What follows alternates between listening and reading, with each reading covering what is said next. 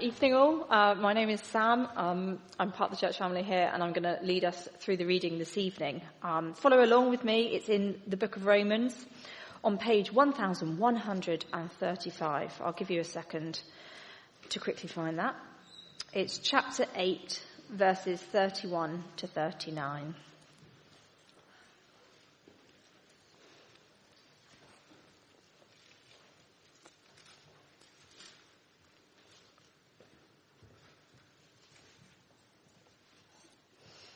Okay, Romans 8, 31 to 39. What then shall we say in response to this? If God is for us, who can be against us? He who did not spare his own son, but gave him up for us all, how will he not also, along with him, graciously give us all things? Who will bring any charge against those whom God has chosen? It is God who justifies. Who is he that condemns? Christ Jesus, who died. More than that, who was raised to life, is at the right hand of God and is also interceding for us. Who shall separate us from the love of Christ? Shall trouble or hardship, or persecution, or famine, or nakedness, or danger, or sword? As it is written, for your sake we face death all day long. We are considered as sheep to be slaughtered. No, in all these things we are more than conquerors through him who loved us. For I am convinced that neither death nor life, neither angels nor demons, neither the present nor the future, nor any powers, neither height nor depth, nor anything else in all creation will be able to separate us from the love of God that is in Christ Jesus our Lord. If you were here with us this morning, it was an all-age service as we thought about harvest. Having something different in the morning gives us a chance in the evening to do something as a little bit of a one-off. And so this evening we're getting a kind of deep dive into Romans chapter 8. So do keep that open as we work our way through it and think about what that means for us today. Why don't I pray for us as we begin? Father God, thank you for the wonderful truths that are spoken by Paul throughout Romans chapter 8. And so be with us as we come to this last section of this chapter, as we read Paul's summing up of this chapter and read about the wonderful assurances for the Christian believer. Father, help us to concentrate, help us to enjoy that assurance that you provide. In Jesus' name, amen. Amen. A few years back, a bank or building society used this slogan to help advertise their product. They said, in a world of chaos, you need an anchor. In a world of chaos, you need an anchor. I'm not sure if that anchor is a bank or building society in a world of chaos, but there you go. But as the years have gone on since that advertising campaign, it seems to become more and more true, doesn't it? As we look around the world, as we look closer to home at our country, maybe as you look in the mirror and you reflect on your own life, you can see the chaos that's going on and so need an anchor in order to rely on. And where can you look? Paul says that in this chapter there is an anchor in which you can totally rely on. The big theme, as Zoe mentioned at the start of the service, the big theme that runs through Romans chapter 8 is one of assurance, which is pretty good news in a pretty unstable world that we live in. And not just for the world that we live in, but it's pretty good news for each one of us. There may be times in your life, there may be times right now, when you feel like your faith is pretty weak.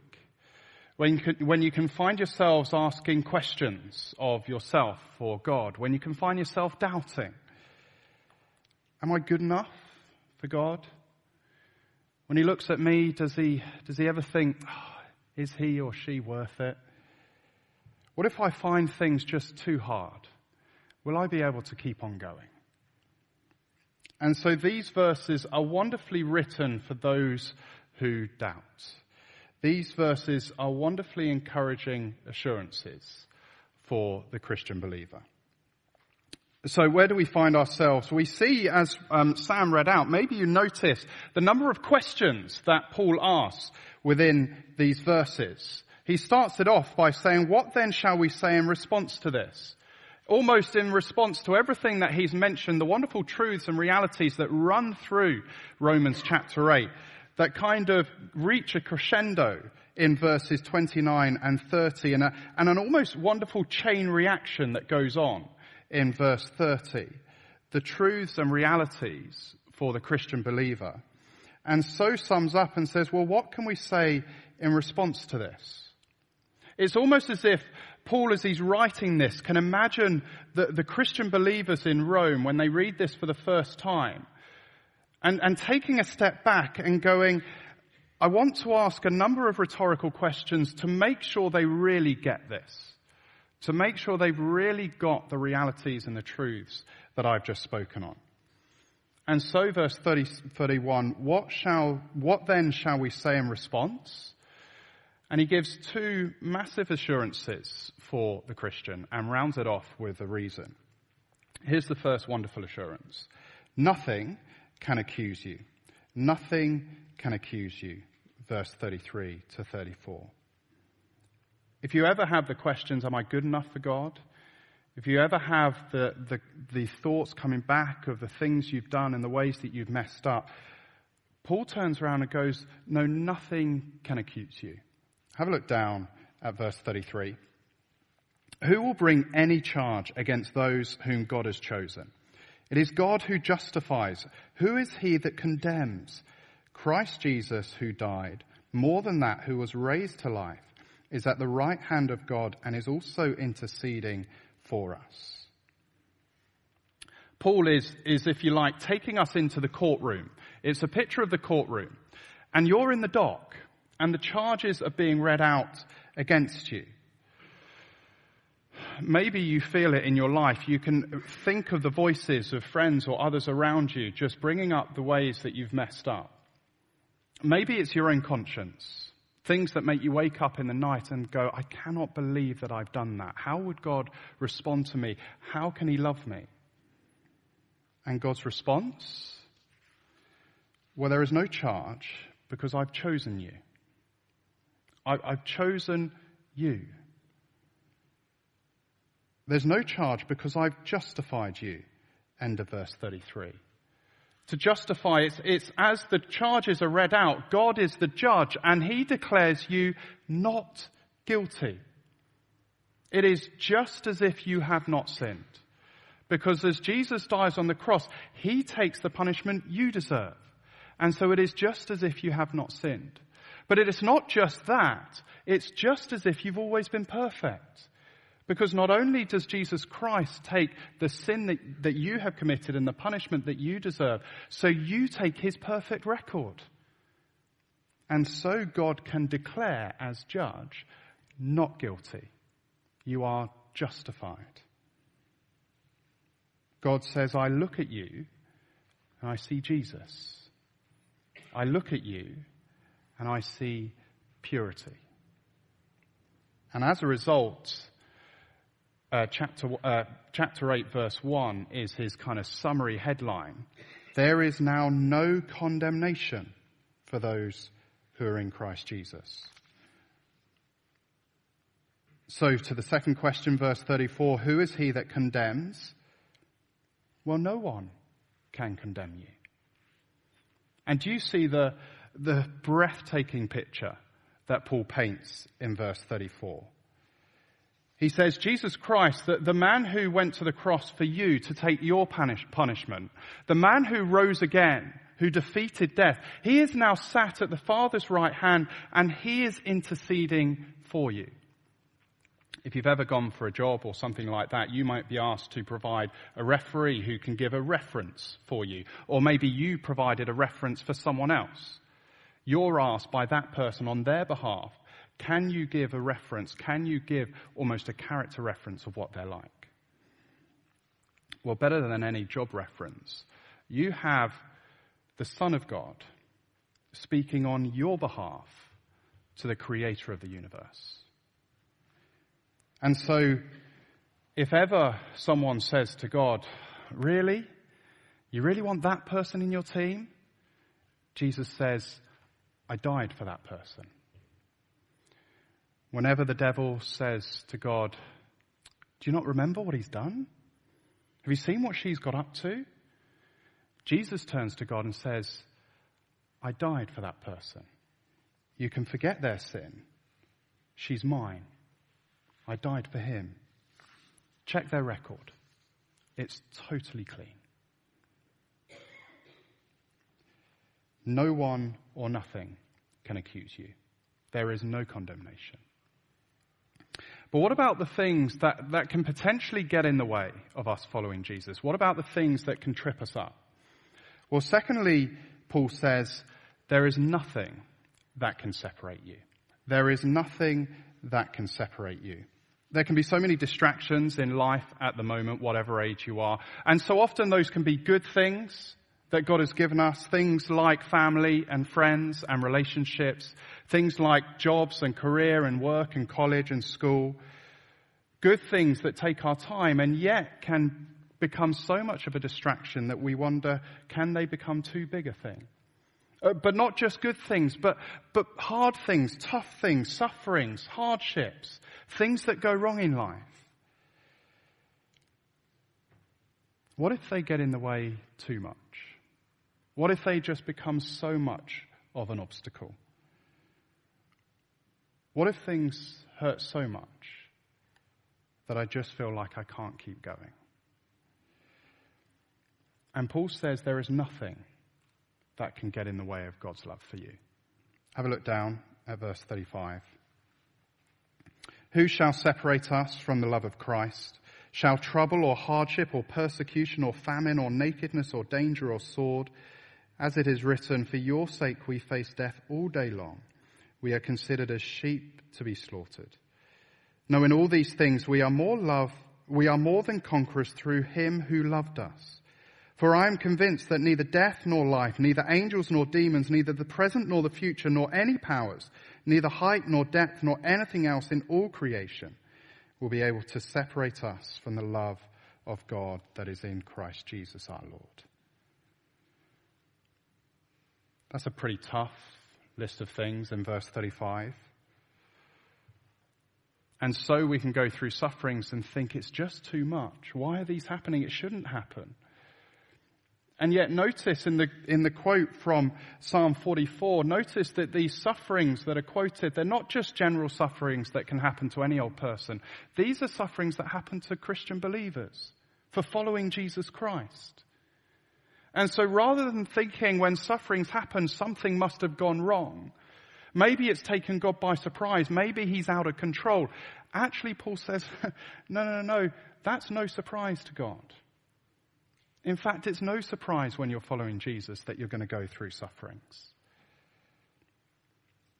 What can separate us?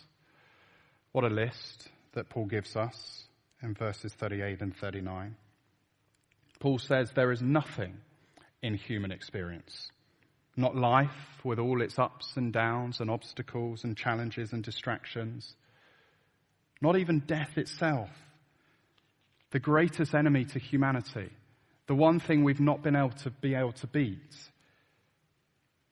There's nothing in the spiritual realm, neither angels or demons or any other supernatural power. There's nothing in time, anything that is happening now or anything that might happen in the future. There's nothing that opposes God, no power. There's nothing in space, no matter how high you go or how low you travel. Nothing in the whole of all of creation. How comprehensive is this from Paul? He wants you to know there is nothing that can separate you from God's love. Nothing that can separate us from God. Why? How is this even possible? And so finally, Paul says, it's because God is for you. It is because God is for you. It all depends on him. Many of you will know Rosie and I, my wife and I, have got a 2-and-a-bit-year-old daughter. She's getting to the age where she kind of wants to try everything. So anything she sees me doing, she wants to do. But she's also getting to that age where she can detect a little bit of danger about it. Now, often these will be little things that we don't think twice about, but she's only 2. So a couple of weeks ago, we went for a walk in the woods, and I saw a tree trunk that had fallen over, so I jumped on it and walked across it. And as soon as she saw me, she's like, Lily, do it, Lily, do it. And so I help her up onto the tree trunk and step away. And suddenly, you can see her legs start to shake, and she has second thoughts about, maybe Lily doesn't want to do this. And so I step towards her, and I grab her hands, and I whisper into her ears, Lily, don't worry. Daddy's got you. Daddy's not going to let go of you. And so with the assurance in her ears, Lily's able to walk across the tree trunk. In relation to anything that we might face, in relation to any kind of opposition that we might face, God is for you. Have a look down, verse 31. What then shall we say in response to this? If God is for us, who can be against us? He who did not spare his own son, but gave him up for us all, how will he not also along with him graciously give us all things? The all-powerful creator of the whole universe, who holds everything in his hands and sustains everything that goes on, is for you. So what opposition can count against that? He is for you, and he will bring you through. I wonder if you've seen any of the, read any of the Chronicles of Narnia books by C.S. Lewis. I love it when a series of books are made into films, because it means I don't need to read the book, I can just watch the film. I don't think they quite made it through all the books, but they made it through a few. So I've seen Prince Caspian.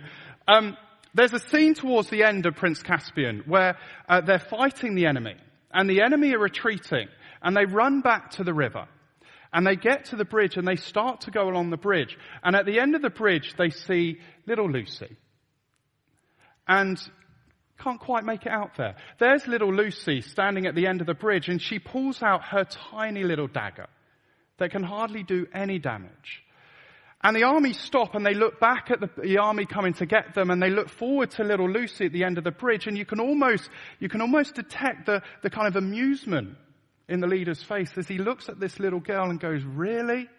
You're going to stop us? And then at that moment, Aslan the lion comes and stands by Lucy's side. And it changes everything. Because when God is for you, who can be against you? How do we know if he'll pull through for us? Well, verse 32, he who did not spare his own son, but gave him up for us all, how will he not also along with him graciously give us all things? Paul points to the cross as proof of God's commitment to you. If you're ever unsure of whether God is committed to you, look back to the cross of Christ, as the God of the universe gives up his one and only Son for you. God was willing to give up his most precious possession because he wants you. Why would he then hold back anything else, he says? These things at the end of verse 32, giving us all things, refers to the wonderful promises that Paul has talked about in this chapter, culminating in the glorious inheritance that is there for every believer. And so Paul says, look back to the cross. See all that he has already given you. Why then doubt that he will continue to give you all that you need? If he was prepared to give up his son for you, there's no chance that he'll desert you now. Often we can fall into one of two camps when it comes to the Christian faith. There might be those here who, when they think about their faith, they look at themselves and go, I just can't do it. I just won't be able to make it. And there's others who look at themselves and go, you know what? I'm all right. I'll be able to do this just fine. In fact, God's quite lucky to have me on his team.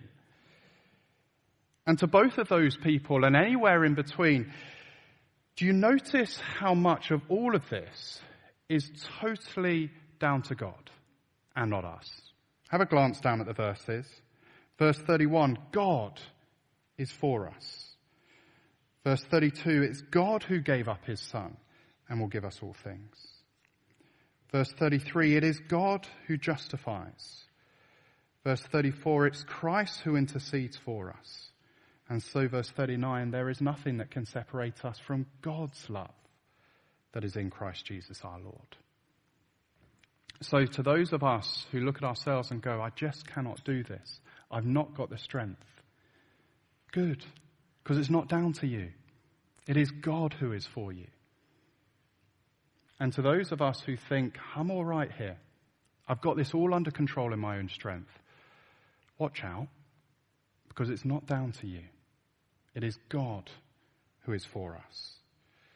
Why? Because of anything in us? Because he looks at me and goes, oh, Woody, yeah, I want him. Because of anything I've done? Because of anything around me?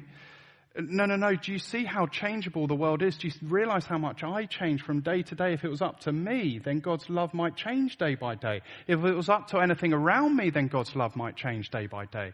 God loves me because he loves me. It is just who he is. God loves you because he loves you. Because he chooses you. I've been told, I've never experienced it myself, I just think I'm too scared, but I've been told that when you go rock climbing, if ever you need someone's help who's above you to hold on and pull you up, you're meant to use this kind of grip. People can tell me afterwards if I've got that wrong or I've been told wrong. But rather than hold hand to hand, you hold wrist to wrist. Because if then the person who's at the bottom holding up loses grip, the other person has got a secure grip on them, holding onto their wrist rather than a flailing hand. It's a little bit of a picture of how God holds on to us. That rather than holding onto our hand and when I'm feeling weak and just holding on by my fingertips, God's got me secure. God is holding on to you. He will never give you up. We see that throughout the Bible. Take the Apostle Peter, the one that was chosen to lead the disciples during Jesus' life, the one that said he would never desert him. And yet, at Jesus' hour of greatest need, the one who denies Christ, denies ever knowing him 3 times. And yet God didn't let him go.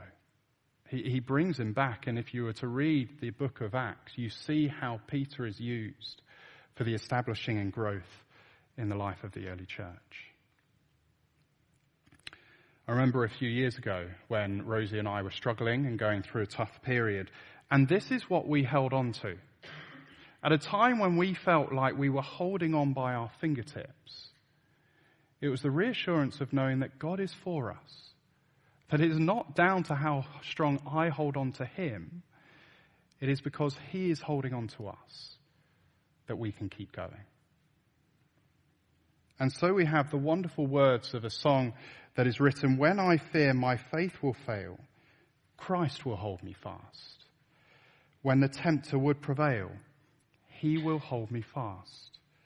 I could never keep my hold through life's fearful path. For my love is often cold. He must hold me fast. He will hold me fast. He will hold me fast. For my Saviour loves me so. He will hold me fast.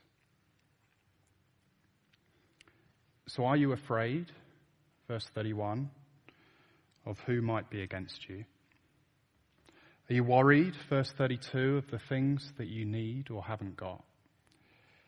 Are you feeling guilty, verse 33, of the charges that might come against you?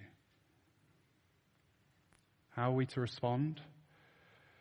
Don't look down at yourself, but look up to the glorious gospel of grace and look back to the cross where we see a wonderful example of how God is for you. An example of God's power, an example of God's love, an example of God's grace. Let me pray for us.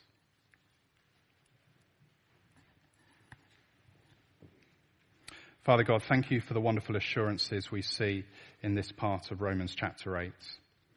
Thank you that there is no one or nothing that can condemn us and accuse us. Thank you that there is no one or nothing that can separate us from your love. And thank you that that is nothing to do with who we are or what we do, but all because of who you are and what you have done for us. That you love us because you love us. And that you've shown us that by sending Jesus Christ to die for us. Father, when we might have doubts or when we might be tempted to rely on ourselves, please help us to look up to you and look back to the cross and be reminded of those wonderful assurances that you will hold us fast. In Jesus' name, amen. Thank you so much to everyone who has submitted their questions. Got some really, really important questions, and it's great to have a chance to grill Woody in a bit more detail about some of those things. So we're going to, I think, start by looking at questions that refer directly to the passage and then move on to a bit of kind of application from that. So I think the question we'll start with is, what does verse 32 mean when it says he will graciously give us all things? Which I think you touched on a bit, but it would be helpful just to... Yeah, great. Good. I mean, good question. Let's go what doesn't it mean, or what don't I think it means, and therefore what it does mean. I don't think it means a very literal he will give us all things, or all things we want, or all things we desire, or all things we might like in this life. I don't think there's anything in Scripture that would support that to say, look, whatever you want, God will graciously give it to you. I think more it's important to see it in its context of what Paul has been saying throughout Romans chapter 8. And he's been talking about, look, those who trust in Jesus Christ and believe in him, here are the wonderful assurances and promises for the Christian believer. And so if you just cast your eye back over some of these, for example, just before this, in that chain reaction I called it of verse 30, here's the chain reaction reality for the Christian believer. They're predestined, they're called, they're justified, and they are glorified. And so you've got that wonderful assurance of a future glory, glorified inheritance, if you like. Interestingly, Paul writes it in the past tense, even though it's still to happen, because he's that certain that it's going to happen for the Christian believer. So it's pointing back to those kind of assurances, along with verse 17, a wonderful adoption, verse 16, 17, a wonderful adoption and being an heir and co-heir of Christ. Those wonderful promises that are to happen, those things. Great, thank you, Woody. So another question sort of coming out of the passages so someone says in verse 34, a different version of the NIV says, who then is the one who condemns? No one, Christ Jesus who died, which is different to the passage, this version of the NIV that we had read out. And they've asked why this difference in the text, and does Christ condemn us or not? Is that what the passage is saying, that Christ is the one who condemns us? No, it's not saying Christ is the one who condemns us. It's almost that rhetorical question of who can condemn us? Who is he that condemns? And then this version has no one to say, look, because of what Christ has done on the cross for us, because of what God has done through Christ, there is no one who can condemn us. And referring back to the first verse of this chapter, chapter 8, verse 1, and saying Christ Jesus, who died for us, who was raised for life for us, right now he is at the right hand of God interceding for us. He's on your side. He is vouching to God to say, look, she is mine. I died for him. So any accusation that comes your way, you can ignore it because his record or her record is clean. So it's not saying Christ condemns us. It's kind of a rhetorical question to say there is no one who can condemn you because of what Christ has done and what Christ is doing for you on your behalf at the right hand of God. Thanks, that's amazing and a real encouragement. So someone asked quite a very important and quite difficult question. How do we keep going with encouragement from these verses when our hurt and discouragement comes from Christ's people themselves, so comes from other Christians? Yeah, that's such a sadness and sorry if that's how you're feeling and that's been your experience of church, and it shouldn't be that way. I think there is a kind of sad reality there of even though God's church is full of, hopefully, Christian believers trusting in Jesus, they're still affected by sin and still in that battle of sin, and so are still fallen people who are being transformed. And therefore, sadly, the reality is, and we see this at the moment in our country, that people are being hurt by individuals within God's church. I think God wants us, again, to take our eyes off ourselves and look to him and go, look, here is a God who is perfect, who loves us, and who has shown his love for us in sending his son to die on the cross for us. And so even though there's hurt out there, and even though even more sad there's hurt in here, you can trust me. Look at my track record. I've sent my son to die for you. I'm for you. You can trust me. So there's a real sadness when hurt comes from within a church, and we want to address that, and we want to change that whilst living in the reality of a fallen world. And so look to a God who loves us and who has sent his son to die for us and promises to keep working in us. So I think a kind of look up and look to the wonderful God who loves you and has sent his son to die for you. I think we'll just squeeze in one more question, which kind of follows on from that theme of suffering. So someone says, reflecting on suffering that can seem to separate us from experiencing God's blessings as Christians, how do we link the understanding of love, so kind of head knowledge of God's love, with lived experience in the midst of life's pain? Yeah, very quickly then, as we run out of time, a few things to say. I think a world of suffering around us is not the world that God wants it to be. He created a world that is good, and so it hurts him, it grieves him when he sees suffering. And yet, in the midst of, and therefore it points us to a world where there will be no suffering. And so whilst we're stuck in that kind of in-between stage, in the midst of suffering, hold on to the truth and the love that you can see in the midst of it.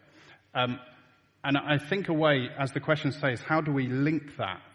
I think a beautiful way we can link that is to look back at the cross. A moment of horrendous suffering, potentially the worst suffering imaginable known to a human being, and yet a moment of beautiful love as God chooses to send his son to die for you. And so in that one moment we see suffering and love together. And so it feels like I've said it over and over, but to look back to the cross and see what God has done for you, and to see the assurance, therefore, that even in the midst of suffering, he's got you, and he loves you, and he's for you. That's amazing. Thanks, Woody.